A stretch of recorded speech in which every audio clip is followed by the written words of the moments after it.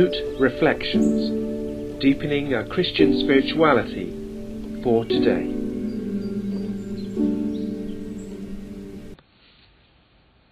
On this third week of Reflections in Advent, I want to explore the theme of not being afraid to respond to love.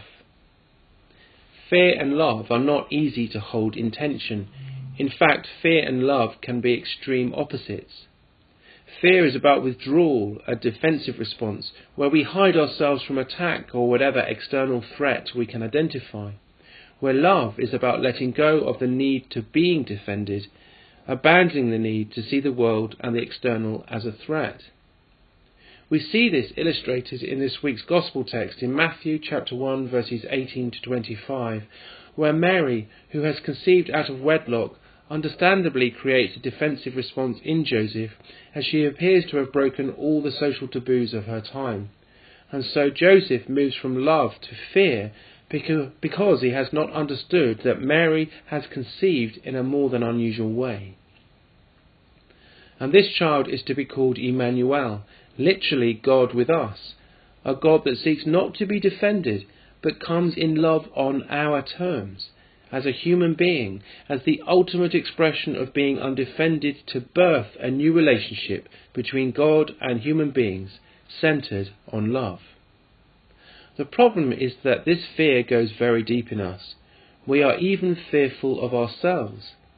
Many of us have become extremely rational adults, over-depending on our thinking and our heads and neglecting loving ourselves, where our self is not one voice, but a community of voices, of our child, adult and parent. Our child needs love, nurture, acceptance and security.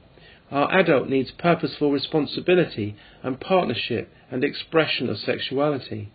And our parent needs to show autonomy and strength and leadership.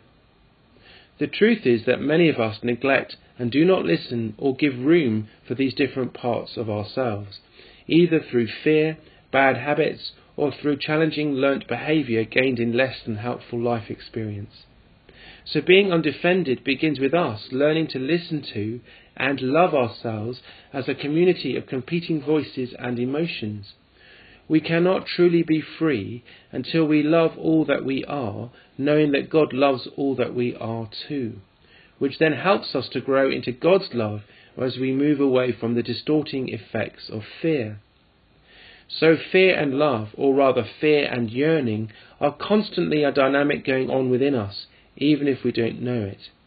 We need to attend to this, or our fear can lead to great self-deception which undermines our health and well-being. We will not grow spiritually or find autonomy unless, like Joseph, we choose to live not in fear and its self-deception. A theological hero of mine, Walter Brueggemann, put this better than I can in his new book Subversive Obedience, when he said, "We have learnt about false selves in which we cover over the true self in self-protective deception. We yearn for truth even while we cover our ears, lest the truth be uttered in our presence. Because given enough of falseness to which we become inured, the utterance of truth is grossly unwelcome among us. I believe we live, all of us, on a precarious edge with our yearnings and our fearfulness that our falsely constructed worlds will be interrupted and come tumbling down in chaos." So this story of Mary and Joseph and this Jesus disrupts our false awareness.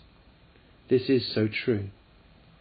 To step away from fear and self-deception is about reaching beyond, and this is what Mary did. This is what Joseph chose, and it is an act of the will to reach beyond fear and comfort, or as Vanessa so rightly said in the last podcast, indirect passive avoidance, so deep within our English, or should I say British culture. So when our world seems so uncertain and chaotic, let us choose to live in the moment, to not be afraid and respond in love, the source of which is the divine love of God, that seeks to reach out and love us, beginning from the promise of the God-child, the Emmanuel, a totally un-English, or should I say un-British choice, to face reality, face ourselves and not be living in fear, and therefore find our place, peace and love, so that we will grow and flourish as human beings.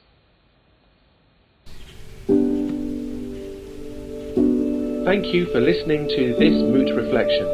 For more information on our events, resources and community, please go to www.moot.uk.net.